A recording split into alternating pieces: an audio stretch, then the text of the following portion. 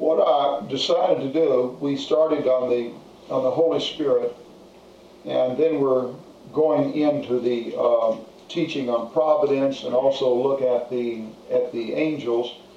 But since we got started on that last week, I thought I'd like to go ahead and finish those verses up. In other words, we talked about it in an overall way, but I'd like to deal specifically with those verses that deal, with the gifts of the Holy Spirit, and look at them in their context. And then having dealt with that, we'll set ourselves up for talking about the providence of God and the work of angels and the way God does work in the lives of Christians. The belief that Christians today receive what some call a non-miraculous gift of the Holy Spirit. The primary passage that's used, and the first one, is always Acts 2:38. Repent and be baptized for the forgiveness of your sins, and ye shall receive the gift of the Holy Spirit. And that's the one that's quoted more than any other one. Okay? Now, the first observation I'd like to make on that, the term non-miraculous gift of the Holy Spirit is not in the Scriptures. That term it says gift of the Holy Spirit. And the same with other places we're going to look at. But the term non-miraculous gift of the Holy Spirit is not in the Scriptures. In fact, I don't want to go into that now, but maybe later.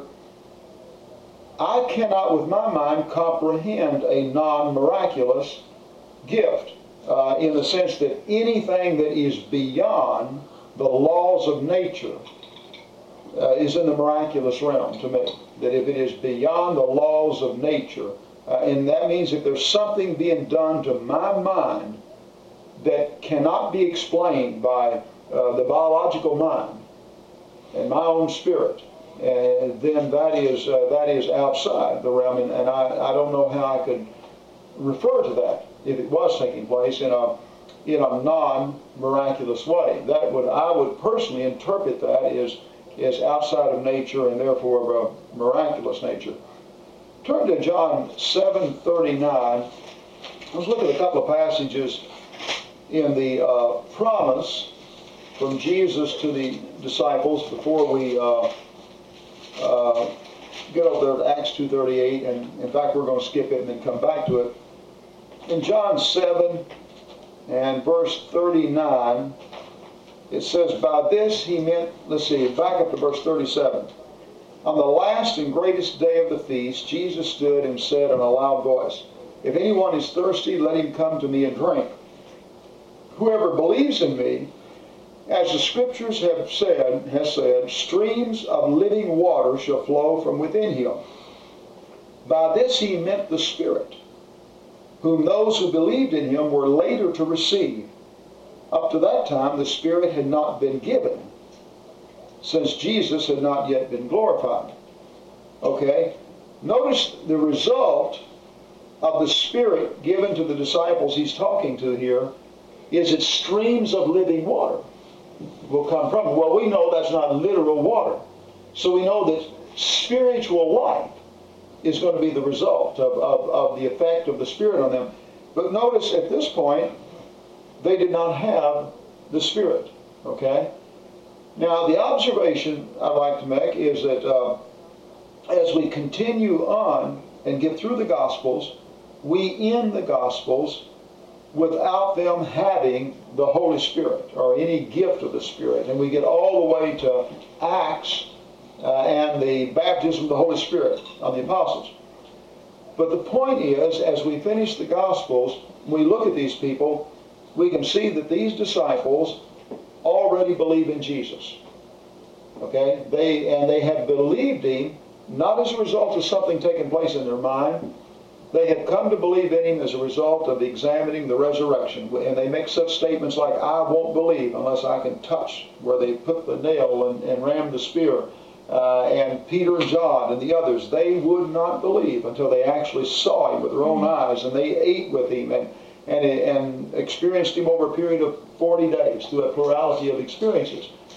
But the point is, their belief came about as a result of evidence that they evaluated and then made their decision to put their trust in Him.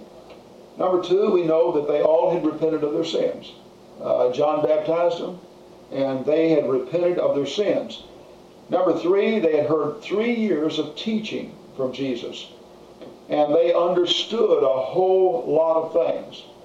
And He hadn't taught them everything simply because they didn't have enough foundation. He said that I did not teach you all truth because you were not yet ready for it, but the Holy Spirit will guide you on into all truth. But the point is, He was going to be guiding them into truth, and even with Jesus teaching them, it was taking place bit by bit as they were able to understand it, but then as they understood it, they were assimilating it into their own thinking. So they have come to understand about Jesus being the Son of God, His resurrection. They've repented of their sins. They understand a lot of things about the kingdom, not everything, but a lot of things. They understand about morality and things of this nature, and they're doing all of this without any gift of the Holy Spirit, just with Jesus teaching them and spending time. All right, here in 739, though, we're talking about some miraculous thing from the Holy Spirit. That there's going to come a time when they receive, and then as a result, living water will go forth. And the Holy Spirit had not been given because Jesus had not been glorified. In other words, the indication is the need for the Holy Spirit comes about after Jesus has left. Okay, now while Jesus was here, and remember Jesus would even say, I will not leave you orphans, but I'll send you the Comforter, the Holy Spirit. They didn't need Him as long as they had Jesus. But then we ask ourselves the question, what did Jesus do for them? And I can't see Him doing anything except giving them information. I mean, I know He's living a perfect life, and He's performing miracles as credentials of who He was, but He simply is giving them information. And every time they have a question, they go to Jesus, and He answers their question. And so when Jesus leaves, He's not going to leave them as orphans.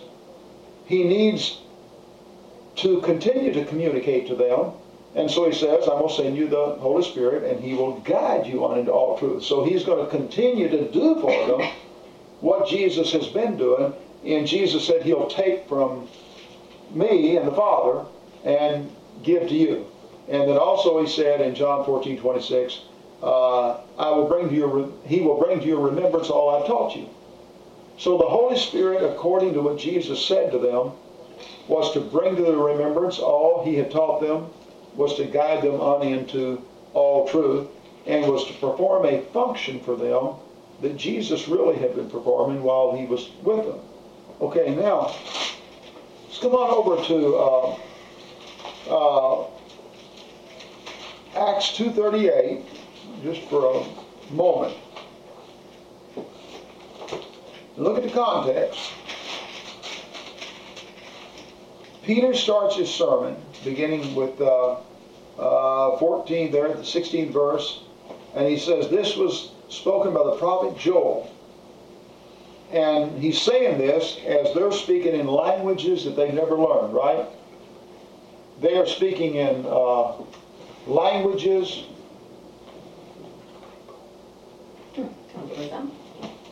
Let me get you. Go ahead. Okay, I just don't want to interrupt you. They're speaking in languages they've never learned. There's been that loud rushing wind, and then something as a fire standing over the apostles and identifying them. Okay? And based on that, so here they are, speaking in languages they've never learned, identified in a miraculous way, the crowd called together in a very special way. And the way he starts off is saying that this is that which was spoken by the prophet Joel. So this miraculous outpouring of the Holy Spirit was spoken of by Joel. And he says, in the last days, God says, I will pour out my Spirit. And your sons and your daughters will prophesy. Your young men will see visions, and your old men will dream dreams. Even on my servants, both men and women, I will pour out my Spirit in those days, and they will prophesy. Okay? So, what is happening, he says, is the fulfillment of what Joel said. But what Joel said applied to more than just the apostles. And the apostles quote that, that I'll pour out my Spirit, and your sons and your daughters will prophesy. Okay, he concludes his sermon and has presented the evidence for Jesus as the Son of God. And then we get to Acts 2 and verse 38. He said, repent and be baptized, every one of you, in the name of Jesus. But look at what has happened before this. Verse 37, it says, when they heard this, they were cut to the heart, and said to the other apostles, what shall we do? And he says, repent and be baptized, every one of you, in the name of Jesus Christ, and you will receive the gift of the Holy Spirit. Okay, now, notice first of all, they have come to believe in Jesus as the Son of God through reasoning and evidence. They've heard a sermon. Based on that sermon, they've been convinced that they crucified the Son of God. They've heard these prophecies from the Old Testament. They've listened to an eyewitness testimony of the apostles concerning his resurrection. And they've heard them speaking in languages of all of these people, wherever they were from, and they've had them identified in a miraculous way. And so based on all of this, they are convinced. And so before any gift of the Holy Spirit, they come to believe.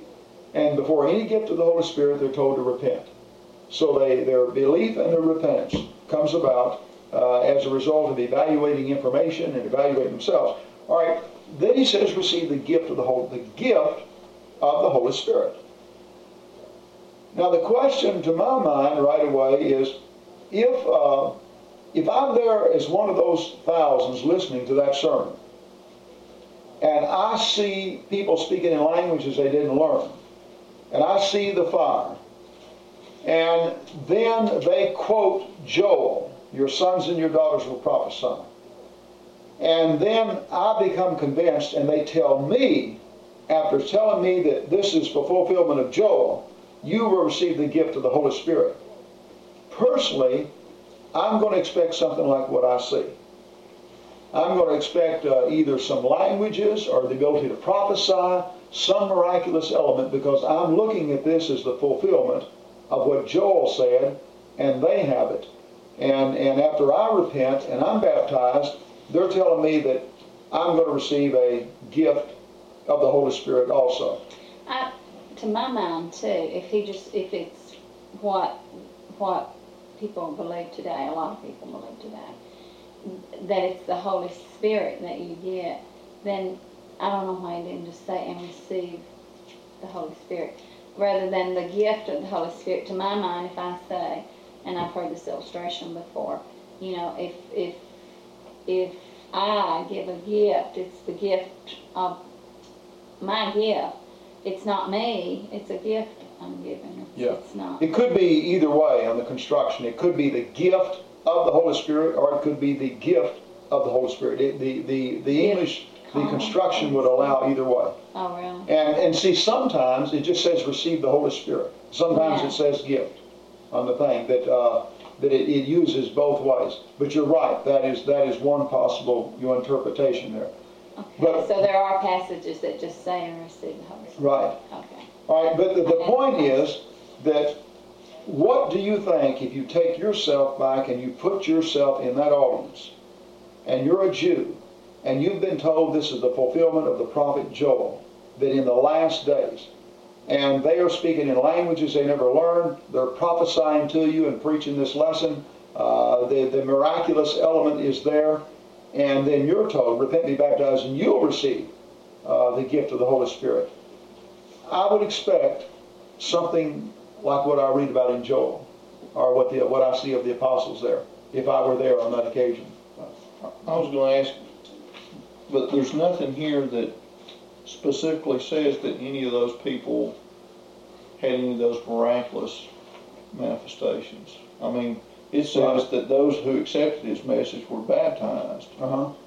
And that's all it says. It doesn't say that, and they spoke in tongues, or they did anything else. It's just, well, he doesn't, keep in mind, it doesn't, we'll get to that as to what, I don't believe they all necessarily did. And then, in fact, I don't believe they got it just from being baptized. I don't believe anybody has ever received the gift of the Holy Spirit from being baptized, personally. Well, I've looked at this several times, and sometimes I wonder if when he says you'll receive the gift of the Holy Spirit, is the gift of the Holy Spirit salvation? I mean, can you look at it that way? Well, because over in Galatians 3:14, there's a verse, it says, He redeemed us in order that the blessing given to Abraham might come to the Gentiles through Christ Jesus, so that by faith we might receive the promise of the Spirit. Well, the Gentiles, I mean, to me, the promise of the Spirit would be salvation. Right. You have both ways it's used. You have the promise of the Spirit in the Old Testament was eternal life or salvation in Christ. But in this particular context, though, he has just said this is the fulfillment of the prophet Joel. And told you that in other words, he's told you this gift of the Spirit he has is in fulfillment of Joel. And then he tells you. And so I'm saying that, yeah, what you said would be a possible interpretation there. And what she said is a possible interpretation. But I'm saying that right now, obviously, you cannot narrow that interpretation down in a dogmatic way without going further, correct? Because what Barbara said would be a possible interpretation. What you said is definitely a possible interpretation. But I'm saying that from my standpoint, even though I can see the possibility of either one of those interpretations, if I put myself in that audience, and I don't have Galatians there in front of me, and I don't have any of these other books, and all I've got is the Old Testament. And all the Old Testament has said is that the Spirit is going to be poured out in these last days, when the new covenant comes in, and these miraculous elements are going to be there. And I see them with the miraculous elements, and after they quote Joel, they say, be baptized and you receive the gift of the Holy Spirit. Personally, I would be thinking in terms of this being the fulfillment of what Joel said. Because he said, even your sons and your daughters. Okay. Mark? Well, something that I thought about was, isn't there times where Paul, in his letters, evidently his authority has been questioned, and he tells them that when I come there, we'll see who has power. Mm-hmm.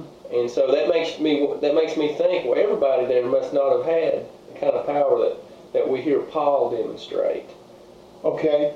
In fact, he talks about the signs of an apostle, and even on this occasion, there's definitely a distinction between these people and the apostles, because come on down to verse 42, and it says, they devoted themselves to the apostles' teaching, and to the fellowship, and the breaking of bread, and the prayer. Everyone was filled with awe, and many wonders and miraculous signs were done by the apostles. And so, obviously, even after they received whatever this gift was, they stood in awe of the apostles. All right, now, when Paul writes to Corinth, you have Paul, remember he says, I speak in tongues more than you all. Paul could raise the dead. Paul could perform miracles. Paul could speak in a language. Paul could interpret. The apostles imparted these gifts, and we're going to look at that. And they had all these gifts working in them, just like Jesus had everything working in him.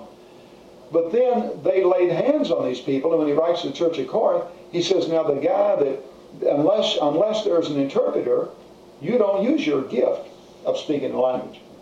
So apparently that this guy that had the gift of the Holy Spirit speaking through him in a language out there, he depended on somebody else who had the gift of interpretation. Then there was a guy with the gift of prophecy, and there was a guy with the gift of miracles, the gift of healings, the gift of knowledge, gift of wisdom. And so they had all these gifts individually. In other words, that in fact it seems like at Corinth that the people, they had argued about who had the superior gifts. And remember, Paul enters into that. And he tells them that love's greater than all of them. But there seems to be a kind of an argument about who has the superior of the gifts there. And the indication is that they're showing out in their service. And they have turned their service into just a show-out session. But the difference is that Paul has everything. And also, the indication is, with these gifts, there was not new revelation coming to them. That they could prophesy, dealing with the information that they had been taught by the apostles, and that they had these gifts and all, and to interpret and work with them. But if they was given them any information, if they were given them any information, then they wouldn't have needed Paul to write the letter in the first place. And they wouldn't have needed Paul to come there. So Paul needed to come there, and he spoke with more authority than everybody else, and he needed to write that letter, and he's the one telling them how to control those gifts. So obviously, whatever they've got is grossly inferior to the apostles. That his is enough to make him stand head and shoulders in those gifts above the other. And in fact, he even says on one occasion that the thorn in the flesh that God did not remove from him, he said the reason was that you be not exalted for your many revelations. In other words, it's like that God was using him in such an impressive way that there would have been the tendency for them to exalt him as a person, and God didn't want that. He wanted the message exalted, and so he protected Paul and also the message from that. All right, we have that gift then that can be interpreted in several ways, and if we're going to stop right there, I don't know how anybody could be dogmatic on exactly what's being said. Let me ask you something, just quickly before you go on, because in verse 39 it says, "This promise is for you and your children, and for all who are far off, for all whom the Lord our God will call." And I was wondering, the promise, in the context, I mean, I can see how some people would read the promises that you will receive the gift of the Holy Spirit.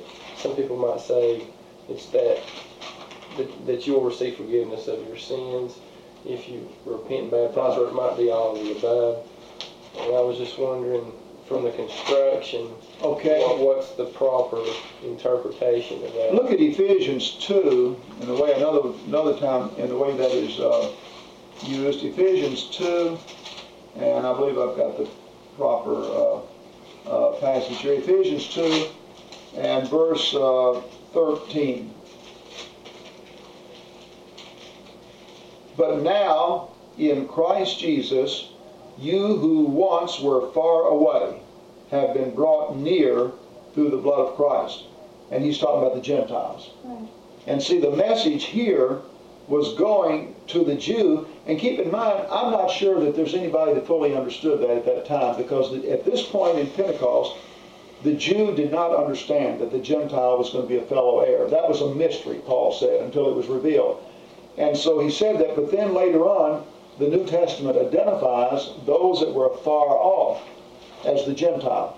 And so the message was going to go to the Jew and then also to the Gentile. I guess my point was is the focus being on the promise. The promise is for you. And I can see, I don't know if they do, but I can see someone who holds to the indwelling of the Holy Spirit saying that promise, it says the promise is for you, your children, for all who are far off, and then it says for all whom the Lord our God will call, which could even be extended into the present day. Mm-hmm. And so I can see that, and that's the reason I asked. Right. Well, in verse 33 it says, "He has received from the Father the promised Holy Spirit and has poured out what you now see and hear." And so there's the promised Holy Spirit, and then down here he says the promise is for you and your children. And what you see and hear, right? In other words, the gift was something they could see and hear. yeah. Okay. First, let's hold there just a second and go over and hit a few more passages, because what I'm going to show on that when we hit this, that is the only passage. In other words, if that is a non-miraculous gift, then it's the only one in the New Testament, because all the others are obviously talking about the miraculous gifts. They're all, like over here in Acts, the 8th chapter, this was to be received after baptism, right? And it was right after he quoted Joel and everything like that. Well, come over here to Acts 8 and begin with verse 15. Wasn't like the gifts of the Holy Spirit. There were a lot of different gifts. Right. Like he says, receive the gift of the Holy Spirit, and then he talks about all the different gifts, like in 1 Corinthians 12, gift of wisdom, and Right. it says, to one there is given through the Spirit the message of wisdom, to another knowledge, to another faith, by the same Spirit, to another faith, Right. another healing, miraculous powers, prophecy, distinction between. But before you make a look at, I think this will show right here. I'm saying that this, whether you say receive the Holy Spirit or the gift of the Holy Spirit, is used interchangeably. And the writer will say one just as quick as the other. And Luke will say one just as quick as the other. And that would mean, if that is the case, then the gift there he was talking about was the Holy Spirit. And so the gift, though, you certainly wouldn't be talking about all of these, so you'd still have to have an interpretation. What is that gift, right? Well, yeah, but I mean, if you receive the Holy Spirit, there was a reason for the Holy Spirit. And I'm saying that that would be tied up in it. But I think it'll speak, if we just read the verses there on it, and then come back to it. Look at Acts 8 and 15 through 17. All right, Philip has gone into Samaria and preached. And it says in verse 6, the crowds heard Philip and saw the miraculous signs that he did. Okay? And they all paid close attention to what he said. Okay, then we come down to verse 9. Now for some time a man named Simon had practiced sorcery in the city and amazed the people of Samaria. And he boasted that he was someone great. Okay? And then we come on down further, and it says, verse 11, they followed him because he had amazed them for a long time with his magic. But when they believed Philip and preached the good news of the kingdom of God in the name of Jesus Christ, they were baptized, both men and women. Simon himself believed and was baptized. But one of the things that we can see is that there was an obvious distinction between the works of sorcery and the real thing. These people had no problem whatsoever in seeing a distinction between the sorcery and the real thing. Okay? He followed Philip everywhere, astonished. So he's a sorcerer, and he's literally astonished by the great signs and miracles that he saw. Okay, when the apostles in Jerusalem heard that Samaria had accepted the word of God, they sent Peter and John to them. And when they arrived, they prayed for them, that they might receive the Holy Spirit. Because the Holy Spirit had not yet come upon any of them. They had simply been baptized into the name of the Lord Jesus. Then Peter and John placed their hands on them, and they received the Holy Spirit. And when Simon saw that the Spirit was given through the laying on of the apostles' hands, he offered them money and said, give me also this ability. Okay?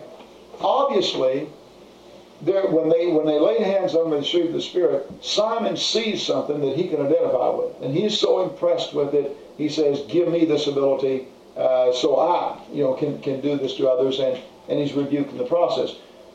But they were baptized, and they didn't receive the Holy Spirit at all, period. And then two apostles come down there, and they pray and they lay hands on them. And then they receive the Holy Spirit. And Luke records the observation that Simon makes, that is passed on through the laying on of the apostles' hands. So definitely, there were people who were baptized who didn't get it. It says, repent and be baptized, and you will receive the gift of the Holy Spirit.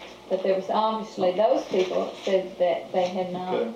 Right. In fact, now come over one more thing. It's a valid point. Flip over just one more now to Acts 10 and 47.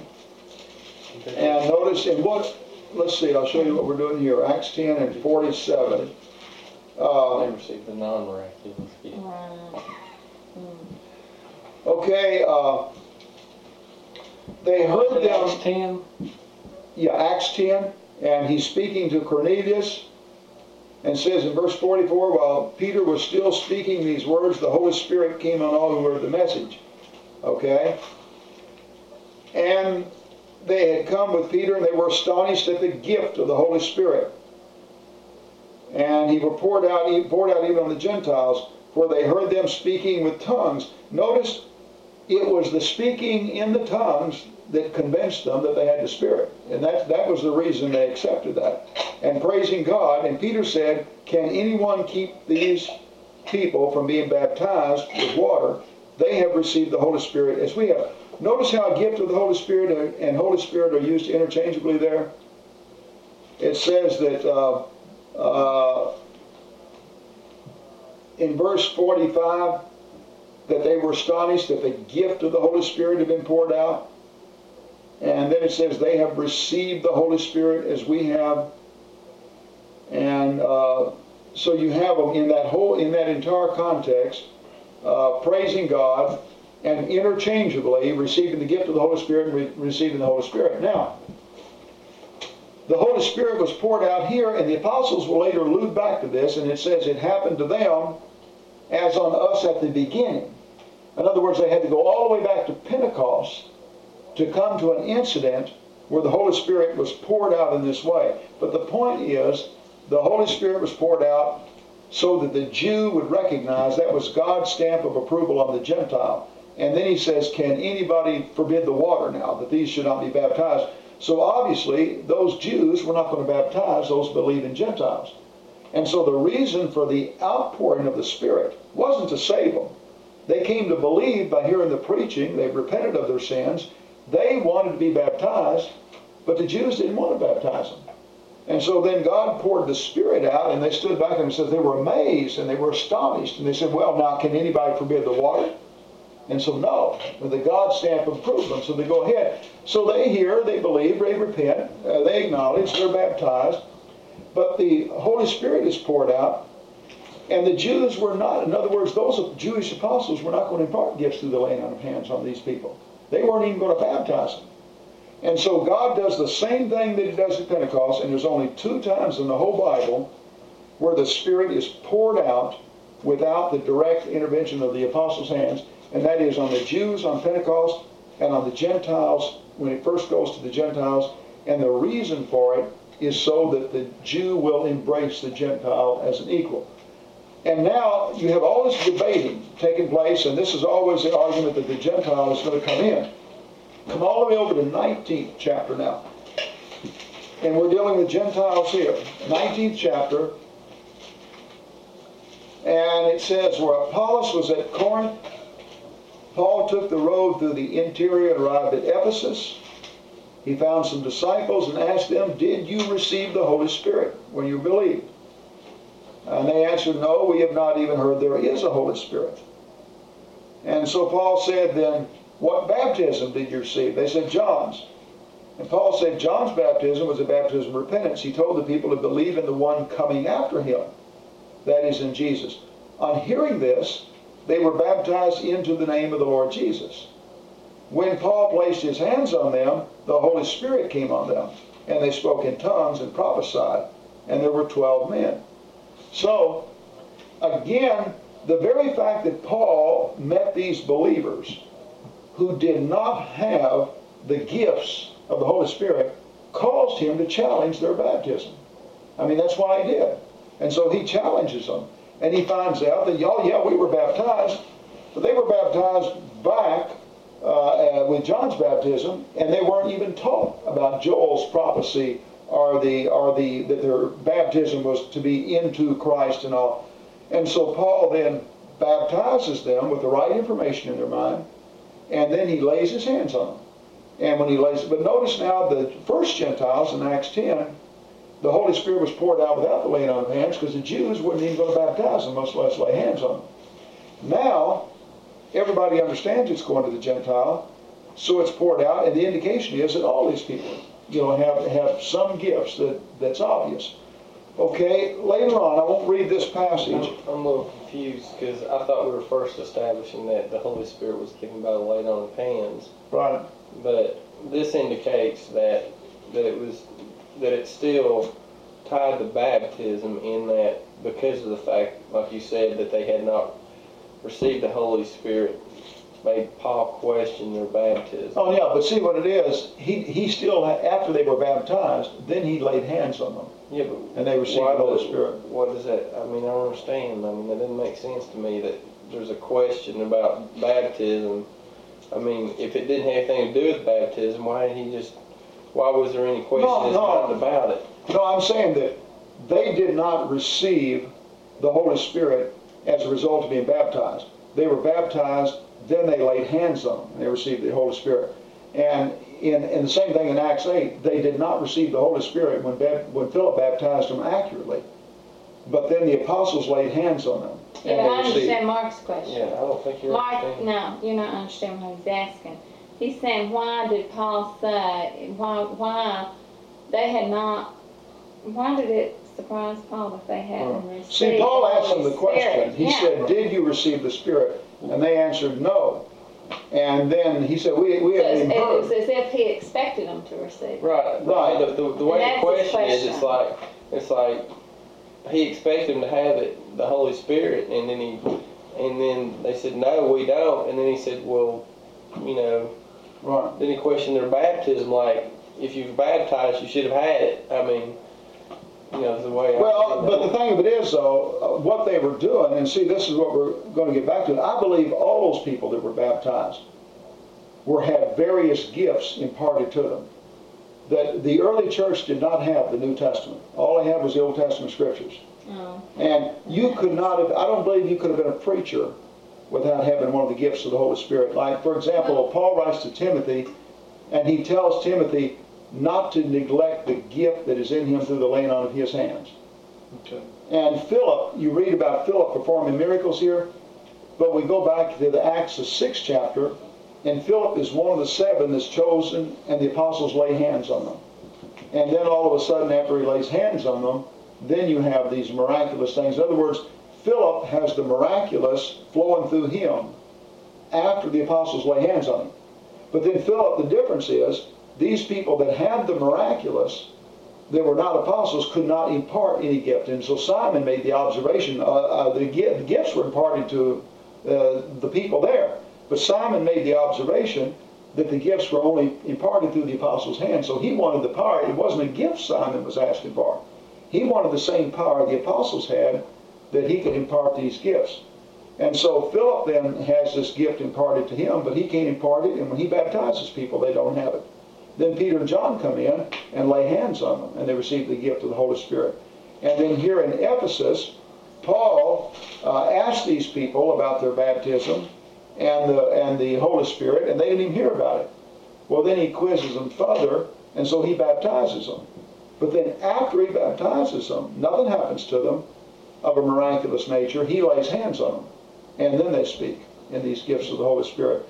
But I believe that everywhere the apostles went, that they were imparting these gifts, and that just like we read this incident of Philip converting people in Samaria, and then they sent for the apostles, and they come in and laid hands. But see, you just read that incident. I believe that was the same thing had to be going on all over, that every time people would be converted by somebody like Philip or Stephen or whoever it was, well, then they would send for the apostles, and the apostles were going in and laying hands on them. When Paul writes the Romans, one of the reasons he wanted to get to Rome, he says that I may impart a spiritual gift to you, in Romans 1:11, that they may have had people that had been converted in other places and had these gifts and were at Rome, but an apostle had never been to Rome. And so therefore there was nobody to impart all these miraculous gifts. And one of the reasons that Paul was so anxious to get there is so he could impart these miraculous gifts to more people in Rome. But do you understand Mark's question? Yeah. Let me make a couple of... But the only point I'm making, though, is that the Holy Spirit was passed on through the laying on of the hands, that it did not come when they were baptized. I think that's real important, that the gift of the Spirit was separate from baptism. It's real clear Right. that it wasn't a part of the baptism. Right. Because that's one of the questions that's going on here. That is, a lot of people say, well, you receive this Holy Spirit when you're baptized, but there's no scripture here that ties that in Right. at all. And there's no such word in the New Except Acts Testament. 2:38. Mark, we're on the same. No, but no, honey, it just doesn't give the information. It says you receive the gift of the Holy Spirit, but it doesn't tell you how. Right. And then when you read other passages, it tells you how. In other And words, you will receive the gift of the Holy It's- Spirit, not You gotta necessarily take- right when you're baptized. see, when maybe you later, read even the is what you're sermon, you only read a fraction of their sermon. It says he exhorted them with many other words and all, but you only have a fraction of his sermon. And that's the thing to keep in mind. Anytime you read anything, the historian is giving you a part of the account, just a fraction of the account itself. And so he tells you that they'll receive the gift of the Holy Spirit, but he doesn't bother telling you how. He just did so. Or when. Right. Well, see, that's why we said that when you finish Acts 2:38, that gift of the Holy Spirit is subject to several interpretations. It's like me writing you a letter and saying I broke my leg. Well, now how did I break my leg and when did I break it? I didn't tell you. And so unless you read further, you've got a multitude of interpretations. You can say I was in a car accident, or that I had osteoporosis, or whatever you want to, and they're all valid interpretations. So what you're going to do, you got a choice. You can stop right there and take your guess as to how I broke my leg, or you can read further and see what I say about it. And so Luke is the author of all of Acts. And so Luke just tells you there that his big thing is to point out that they preached the gospel and 3,000 were converted. And he gives you the gist of the sermon. And that that the prophet Joel is being fulfilled. They're going to receive the gift of the Holy Spirit. But then as he goes on, we see that this Holy Spirit is passed on through the laying on the apostles' hands. And then also, we're reading from the same writer. And we see that the same writer uses the term gift of the Holy Spirit and Holy Spirit interchangeably. And we see that in one context, like in Cornelius. That in other words, there's a lot of things we could study in Cornelius, but we've only got one point we're considering. And so we look at this and we see in that same context, he uses receive the Holy Spirit and also the gift of the Holy Spirit interchangeably. And that also, from the context of everything we've read, every time these people are talking about the Holy Spirit, there's something that they can see and relate to. And Paul is dealing with it from the standpoint of something he can see and relate to. And like I asked myself the question, what if I was told I would receive the gift of the Holy Spirit by whatever interpretation somebody wants to give it? And so I'm baptized. And they say, you got the gift of the Holy Spirit. Well, my next question is, what have I got? What gift have I got? You know, and they say, well, you just got the Holy Spirit. Well, then my question is still, what is he doing? You know, what is he doing for me? And I know he's not giving these people information beyond what the apostles are. He may be using through their prophesying what they've got, because every time they got a problem, they have to go to Paul. And like Paul writes in 1 Corinthians 7, now concerning the things that you wrote to me about. And then he deals with marriage and everything. Well, if these people that have the gifts are able to give revelation beyond what the apostles have, then why do they have to ask Paul and get him to write these answers for them? You know? And then always, even with these people that have these gifts, the apostles stand head and shoulders above them in the miraculous element. In other words, they're always standing back in awe of the apostles. And then we have Luke stating that the apostles, you know, are the one that passed these gifts on. And then when I look at the apostles from a standpoint of even their understanding, and I say, how do they come to understand these things? And I can look at Peter as an example, and I can see him seeing a vision. And he doesn't understand what that vision means. But he's told to go talk to Cornelius. Well, when he gets to Cornelius' house, the first thing he does is tell him he doesn't belong here. You know it's not lawful for me to be here, and the only reason I'm here is because an angel of God told me to come. And Cornelius says, that's okay, let me tell you something. So Cornelius relates to him. And Peter's thinking, hey, the same one, God's been speaking to him, and he's been speaking to me. And he thinks about it. And I believe Peter says exactly what I would have said, or anybody here would have said. He says, now I perceive God is no respecter of persons. But in every nation he that feareth God and worketh righteousness is acceptable to him. But even when he perceived that, he preached to those people, they believed, they repented, and he's got these 6 Jews here with him, and they don't want to baptize them. And so what's Peter going to do? He perceives it. But these Jews here don't want to baptize those Gentiles. So then the gifts of the Holy Spirit are poured out, and Peter looks over there and he says, okay, now, who wants to forbid the water? That God is accepting them. Well, nobody wanted to forbid the water, so they baptized them. But all I can see the Spirit doing is giving information and confirming information. And I can see these gifts being distributed for the purpose of giving information and confirming information.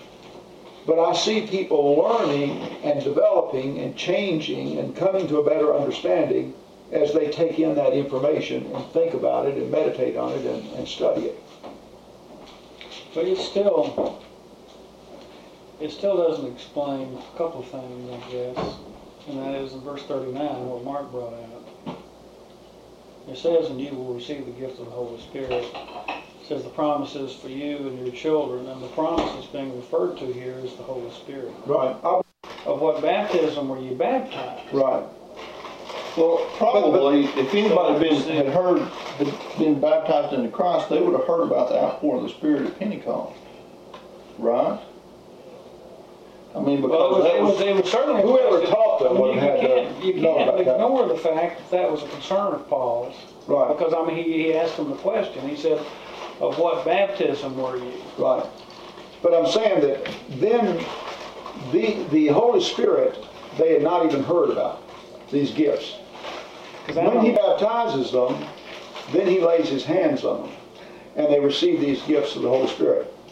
I know this is the NIV, and it has different, all these commentaries have different views, but the commentary on that verse about the Holy Spirit says that the promise of the indwelling gift of the Holy Spirit is given to all Christians. Yeah, no, but That's the commentary of this NIV. Oh yeah, but that's a commentary. In other words, Well, yeah, it is. It's not the scripture. In other words, where does he back it up with a passage that I'm saying that, it's his commentary on Acts 2:38. Yeah, no, but what I'm saying is, It's his commentary on Acts 2:39. That's his commentary on that promise. I'm saying that when you read it, when you read the initial statement, in most initial statements, they are open to several possible interpretations. And any one of them might be a possibility. But then you have to go further and see which one and what is actually being talked about. And I'm saying that when number one, the term non-miraculous gift of the Holy Spirit doesn't exist. It's just gift of the Holy Spirit.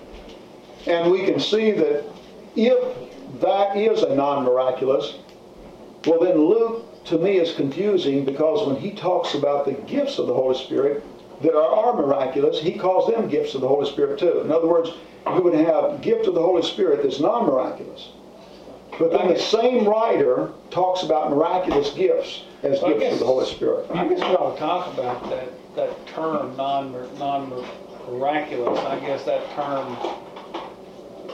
It's used to describe what the people in the church... The people who have it cannot perform miraculous gifts. But I guess if it's... I mean, I would agree with you that if you have an indwelling spirit, then it would be a miraculous thing, and whatever it does to you would be miraculous. So in that sense, it wouldn't be non-miraculous. It's just that you wouldn't have the degree of the gift that other people would have. Right. It would, in other words, if miracle by nature is circumventing the laws of nature, by definition, it has to be outside the laws of nature or it's not miraculous. And so if I've got something in me that operates outside my own spirit and my own mind in order to do things for me, then I would not use the term non-miraculous. I believe that is miraculous. And of course, we haven't discussed it all. There's a lot of other scriptures that relate to this. Romans 8 is one. Right. But see, here's the point, the reason Acts is so important on dealing with this. Every single solitary letter and book in the New Testament was written while apostles are alive in the church. And nobody has a completed New Testament. Absolutely nobody when this book is written. And the miraculous element is involved in all these churches. In other words, it's obvious that the church at Corinth had all kinds of people with miraculous gifts. And Paul made it clear he was the one that imparted those gifts and that they were not inferior to the other churches. In other words, whatever gifts that Peter converted had, you guys have too. And so, and it's also true when he writes to the Ephesians. Well, we read Acts 19, how the Ephesians, like when he writes to the Ephesians, and he says that this gift was the earnest or the down payment, the guarantee. Well, we read over here that when he went to Ephesus, that he actually laid hands on these people and imparted these miraculous gifts. And it was something that they could look at as a guarantee. In other words, what he's writing to the Ephesians on, he's telling them that these very things that they have is an earnest or a guarantee of what has been promised them. Well, I'm saying something cannot be a guarantee to me if I don't know anything about it. In other words, you can't tell me I've got something that I cannot see or it doesn't express itself in any tangible way whatsoever and say, now Paul, that is a guarantee, that you have anything. But now if I have a gift in the sense that we read here, then I can see how that is a guarantee that this message is right. And Paul used it that way. Like, for example, when he wrote to the Galatians, and Jews were trying to lead them astray back under the law of Moses. Well, notice how he writes in Galatians, the 3rd chapter, concerning people that were being led and the gospel was being perverted. He said, "You foolish Galatians, who has bewitched you? Before your very eyes, Jesus Christ was clearly portrayed as crucified. I would like to learn just one thing from you. Did you receive the Spirit by observing the law?" Okay, what does he mean by receiving the Spirit? Or by believing what you heard? Are you so foolish? After beginning with the Spirit, are you now trying to attain your goal by human effort? Have you suffered so much for nothing, if it really is for nothing? Does God give you His Spirit and work miracles among you because you observe the law, because you believe what you heard? So he's telling them, see, all the time the Judaizers are arguing with these people. And he's saying those miraculous gifts are your guarantee that the message I gave you was from God. And that's what he's calling them back to. Well, the same thing when he speaks of the gift as the earnest, like at Ephesus, that these people didn't have a New Testament. And so all their information from the apostles had been oral. And it was these miraculous gifts that all the time the Judaizers were arguing with them, and these pagan philosophers, the Epicureans and the Stoics, etc., were arguing with them. It was these miraculous gifts that sustained them and constantly demonstrated that this new message was from God. And that's why he calls the Galatians foolish. He's in essence saying, how can you be there with those miraculous gifts and turn right around and believe a message of people who don't have the miraculous gifts? And so he says, did you receive the miraculous gifts as a result of my preaching the gospel? Or did you receive them as a result of listening to these Jews talk about the old law? Well, of course, they knew the answer to that. And so that all the way through, in every letter, that in every passage that anybody quotes in any letter, it has to be taken in consideration that this letter is written to Christians who do have these miraculous gifts of the Holy Spirit. And that's what the gifts of the Holy Spirit meant to them. Let me just ask you some questions, because Well, before you do that, one thing I want to go back to that in Ephesus in chapter 19 of Acts. A lot of times I go back and listen to these tapes and I realize that when I ask a question or make a statement, you said it 10 minutes ago. But it just, when Paul, he asked these people, did you receive the Holy Spirit when you believed? Well, if he asked that question, then there's two possibilities. Yes, we did, or no, we didn't. Right. So if the answer is no, we didn't, then they could have believed and not received the Holy Spirit. Okay, that's one answer. Or they could say, yes, we did, and they received it. Okay, and then when you go back and say, well, how did they receive it? There's examples that it came through the laying on the apostles' hands.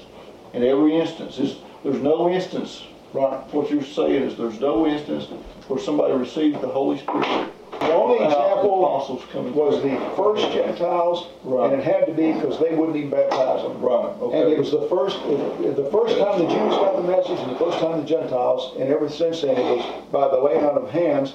And it's not that you have just a couple of examples where they lay on hands, but the wording in those examples make it clear to you it's the only way. Like, for example, Simon and Philip and all, and then the thing at Ephesus, and then when Paul writes to Timothy, that the wording itself makes it obvious to you that that's the way it was done. Imparted. Okay, now here's the interesting thing too, is they say no. Well, if they just said no, well, Paul could have assumed then that they'd been baptized in Christ, but they say no, we have not even heard that there is a Holy Spirit. Right. And so when he says that, they say, we didn't even heard that there is a Holy Spirit. Then Paul asked, then what baptism did you receive? Okay? And so it's because they've not even heard of this Spirit, then that causes him to question their baptism. Right. Because it would seem to me, if anybody had been baptized into Christ, it would have been after Pentecost. And then the story would have been of this great outpouring of the Spirit. So they would have known what he was. You can't imagine after So Pentecost. you think they got baptized, they haven't been baptized since Pentecost? Well, it's like Apollos was teaching, but he didn't understand about Christ. I think if they were baptized before Pentecost, they'd been okay. Just like the apostles, I don't believe they were rebaptized. But these people were baptized when John's is now invalid. John was looking forward to something. And now they're looking at baptism as actually picturing the death, burial, and resurrection of Christ and into Christ and revolving entirely around the cross. And so whoever had taught them was not aware of this. And so right away, Paul rebaptized them. And in fact, it shows us something on baptism, that it is important that you understand a relation to the death, burial, and resurrection of Christ and the gospel at the time you're immersed in water. And he actually rebaptized them there. Now, what I think you would have to assume is that Paul's assumption, the reason he asked them why, what kind of baptism did they receive, is because he would have thought that if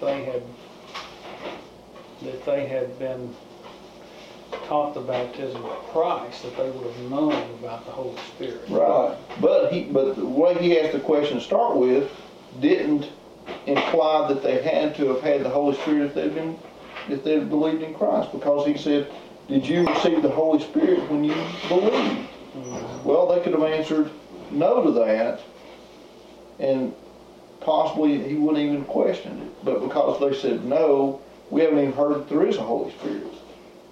So he wouldn't even have asked that question. Of course, we don't know that. We don't know that would have been.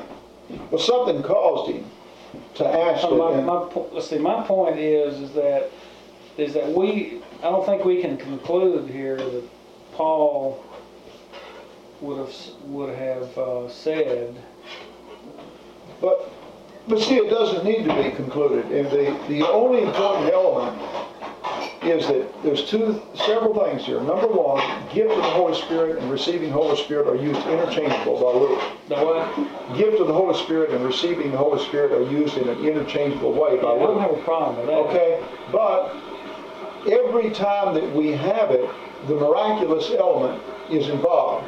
Okay, then the other thing is, when he states as plain as he can that the Holy Spirit is passed on through the apostles' hands. In other words, it wasn't something that people were just baptized. We don't have any example. We passed Acts 2:38, and we're trying to get this other thing to help us interpret it. And I'm saying we have absolutely no example where somebody's baptized and receives the Holy Spirit. But when they're baptized, they need an apostle to impart the Holy Spirit through the laying on of hands.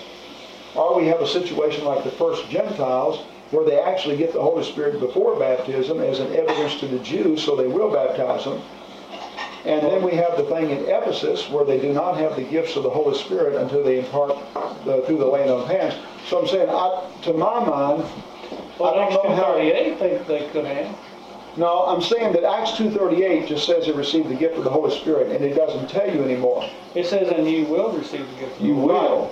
Yeah, But right. it doesn't. But then the question is how. And I'm saying when you come to Acts 8, Well, how you get it is by repenting and being baptized.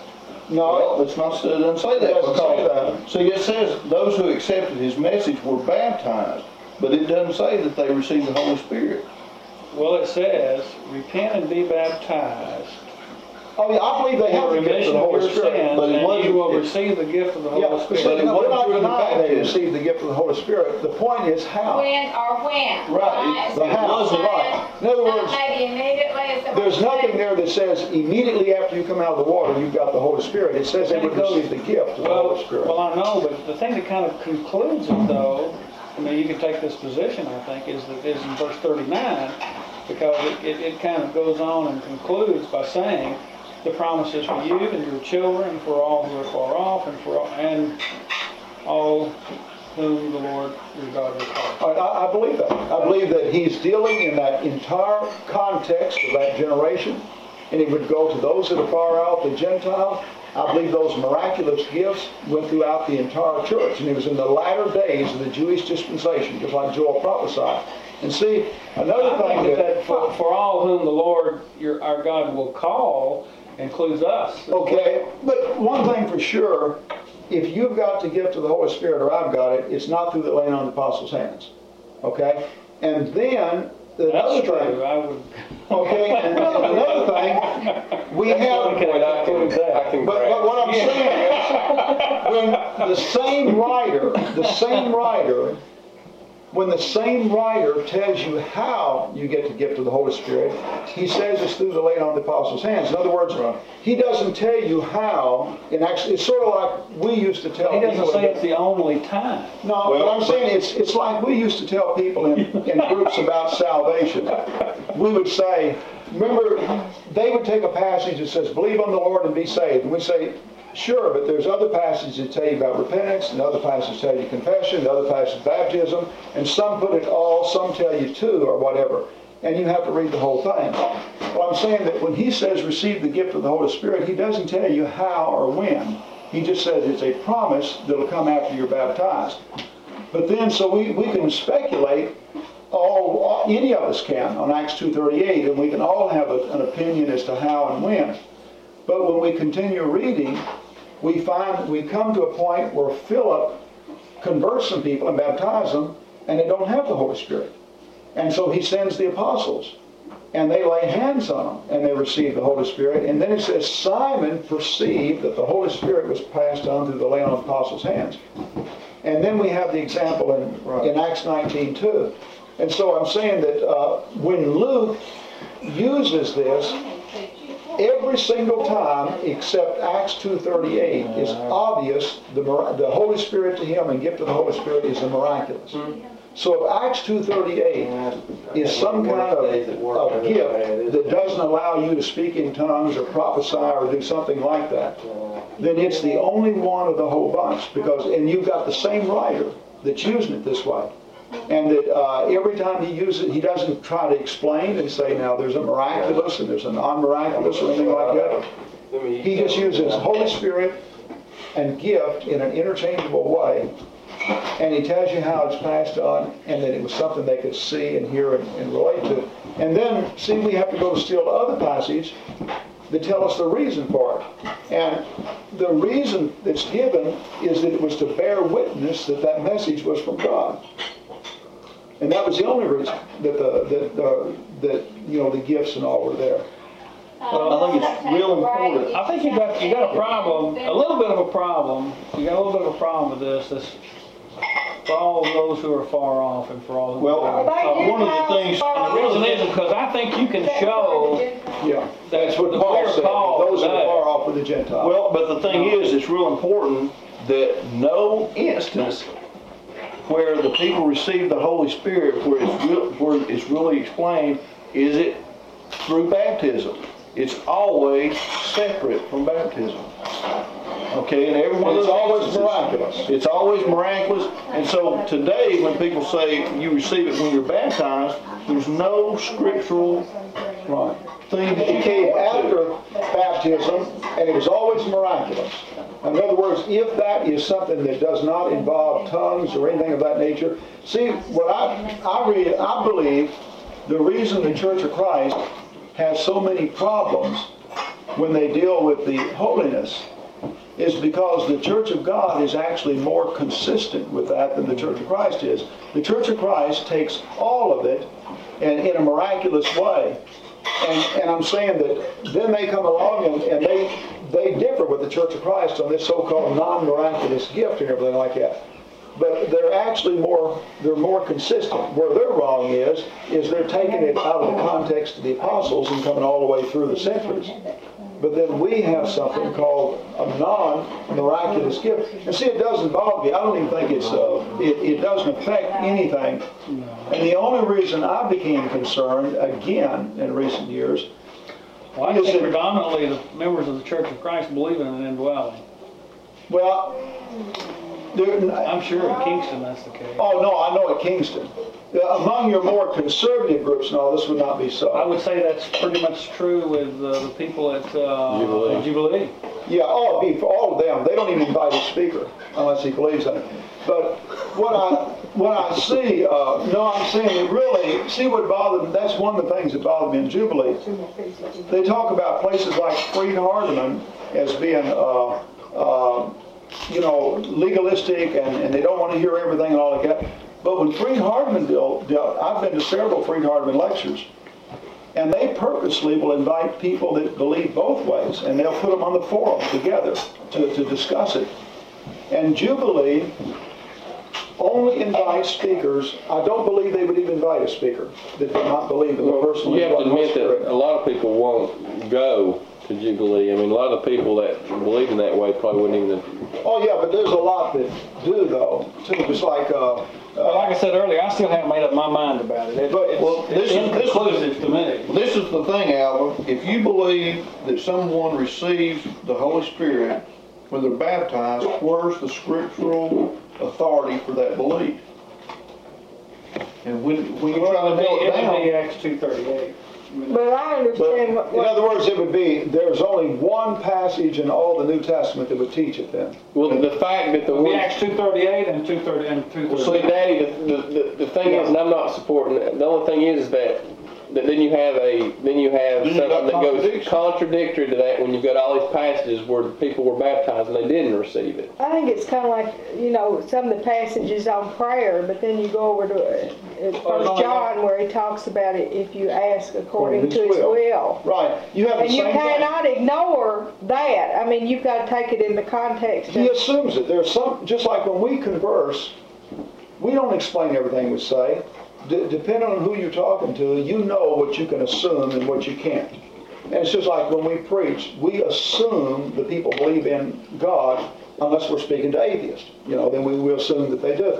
And in the same way, like on the mentioning, most of the statements on prayer assume that you have that understanding already.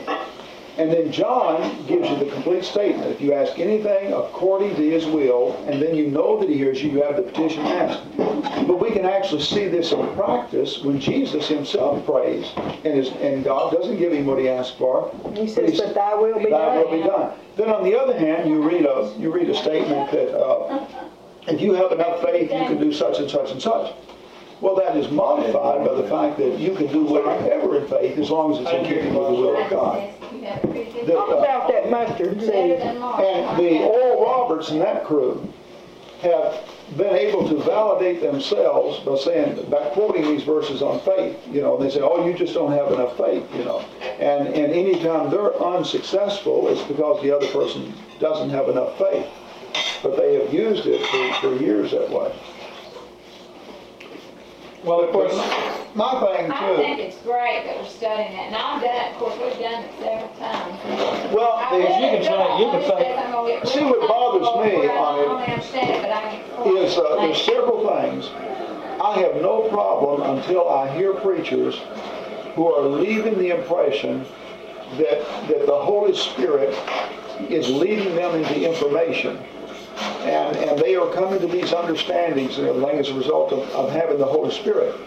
And I know the reason the people in the Restoration Movement study this so much anyway is because they have heard so many denominational preachers get up and validate what they said by the Spirit laying it on their heart. And people get up and give their testimonies of what the Holy Spirit has done. And you got all these contradictory things, that the Spirit is. And I can see how, for example, if I was a young girl that come from a certain background and I was converted, and just like we mentioned earlier, that our background will allow us to do a lot of things in good conscience, that if I believed I had the Holy Spirit, then if I was running around in little bikinis and things like that, and my background told me that was okay, I feel comfortable because I had to, as long as I felt good about it, the Holy Spirit would be bearing witness with me on that. Or the same with some of the other things that a guy or whoever it is might have, that I would have a tendency to give a real high priority to my feelings. Whereas the other way, my feelings, I look at my feelings as being the slave of the information I have in my mind. And that if the information I have in my mind is right, my feelings are accurate, but my feelings are inaccurate to the degree that the information I have is inaccurate. Well, I think a good decision should be based both on confirmation by information and feeling. Yeah, but I'm saying the feelings, I'll give you an example of what I'm talking about. When they brought Jacob the coat of Joseph dipped in blood, he cried and he mourned for years. And his feelings were definitely affected. Joseph was alive though. All right. Then when they come back from Egypt and they said, hey, Joseph is alive, he refused to believe them.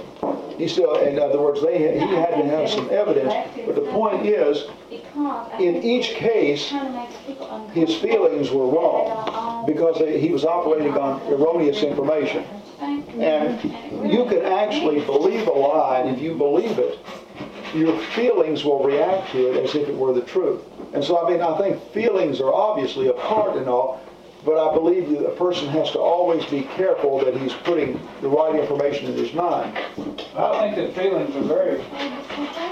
You have to be careful, like you said, that you don't let your feelings determine a decision. That's right. Because you have to be, you're not objective, and like you said, the person who wears the bikini and they've been brought up that that's okay or whatever, that's assuming that it's wrong, Right. then they're feeling, if they're going by their feelings, they're actually following the wrong lead. Right.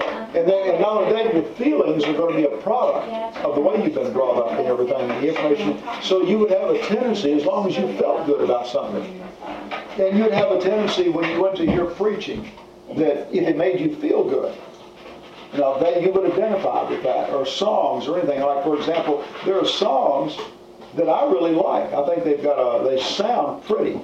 That I don't sing because I don't agree with them. A lot of times, there's a number of songs that I think are pretty that I don't agree with the sentiments, so I don't sing the song. a lot of times though, we're in a position where we have to make decisions without all the information. Oh, yeah. And it's under those circumstances that I think that you have to be led by your intuition and feeling. Oh, yeah. No, I'm saying you have a gut feeling, but even as you make those decisions, you realize that a point of information could change this. Oh, absolutely. But see, what I'm saying is that if a person believes he has the Holy Spirit that is leading him, that every time he has a strong feeling about some spiritual truth. I don't believe Well, that. see, that's how it's used. But that's how it's used. That's how people use You don't believe the that, the Spirit. but I'm saying the people that do, that is exactly the way they use it. And I'm saying that if I believed that I had it, I would think, well, if he's not doing that for me, what is he doing? In other words, in these areas where I want so bad to do what's right, and then I have this feeling that this is right, I think if he's not giving me any help there, then what is he doing for me, Right, and here's the problem, Al, is when somebody feels like the Spirit leads them to do this, and then you come along, or something comes along, and that feeling that they had is proven to be wrong, then they're in a turmoil because they felt like the Spirit led them to do this, or led them in this direction. And he couldn't. And then here, if they'd have known something or whatever, they wouldn't have decided that. See, But you got the same wrong. problem. You got the same problem, Mark, if a person has a misunderstanding. You get the same. Well, but it's not the same thing. See, if you attribute, I made a mistake, I had a wrong understanding, that's one thing. No, I mean, let's suppose you have a misunderstanding of the scriptures and you operate on the misunderstanding. But he's subject to change. But see, I'm open to, I made a mistake, or Spirit's infallible, would be infallible. But when somebody's being led by the Spirit, you can't argue against it. That's why that among us, we are actually, within our fellowship, we are actually easier to talk to on some things than people that have this thing of the Spirit now, because we are information based, and we realize that. But I'm saying that as we get what I'm hearing more and more, and what I'm reading, it's the same type of stuff that I was reading from people in other groups years back about the Holy Spirit. And it starts with those little statements, but I believe personally that some of these preachers are just giving out what the people are willing to accept right now. When I read their writings and I listen to them, they're saying that the church needs to be led by the Spirit, and they're definitely making it clear that it's something more, than information. And it's real frustrating. If you ever talk to somebody that really believes that, it's real frustrating, because you can know that they're wrong on something, that they're misinterpreting the Scripture or something, but they're not willing to even look at it because they feel like the Spirit's led them to believe what they believe. Yeah, well, we didn't get there yet. But in Romans, it talks about being led by the Spirit. Say just pour a little cream And the over it. Spirit That's goes a choke within you. picture of it, with just heavy That's in, cream drizzled over it. Romans chapter Of course, 9. Yeah, well, there's all some- is good, There's some but that's passages that deal with that. It's kind of tough, but That's but you see the problem. oh yeah, There's a difference. I see what you're saying. Now, I don't have that problem. Well, here's But what there are, I have the problems I have had is maybe having beliefs in certain things, and as a result of that, maybe having misunderstandings, and those misunderstandings are, it's kind of faith shaking if you rely on information and that information is not correct, or it doesn't turn out the way you thought it was supposed to, then you have, it's a kind of a faith check, I guess. well. But That's a different information, kind of situation.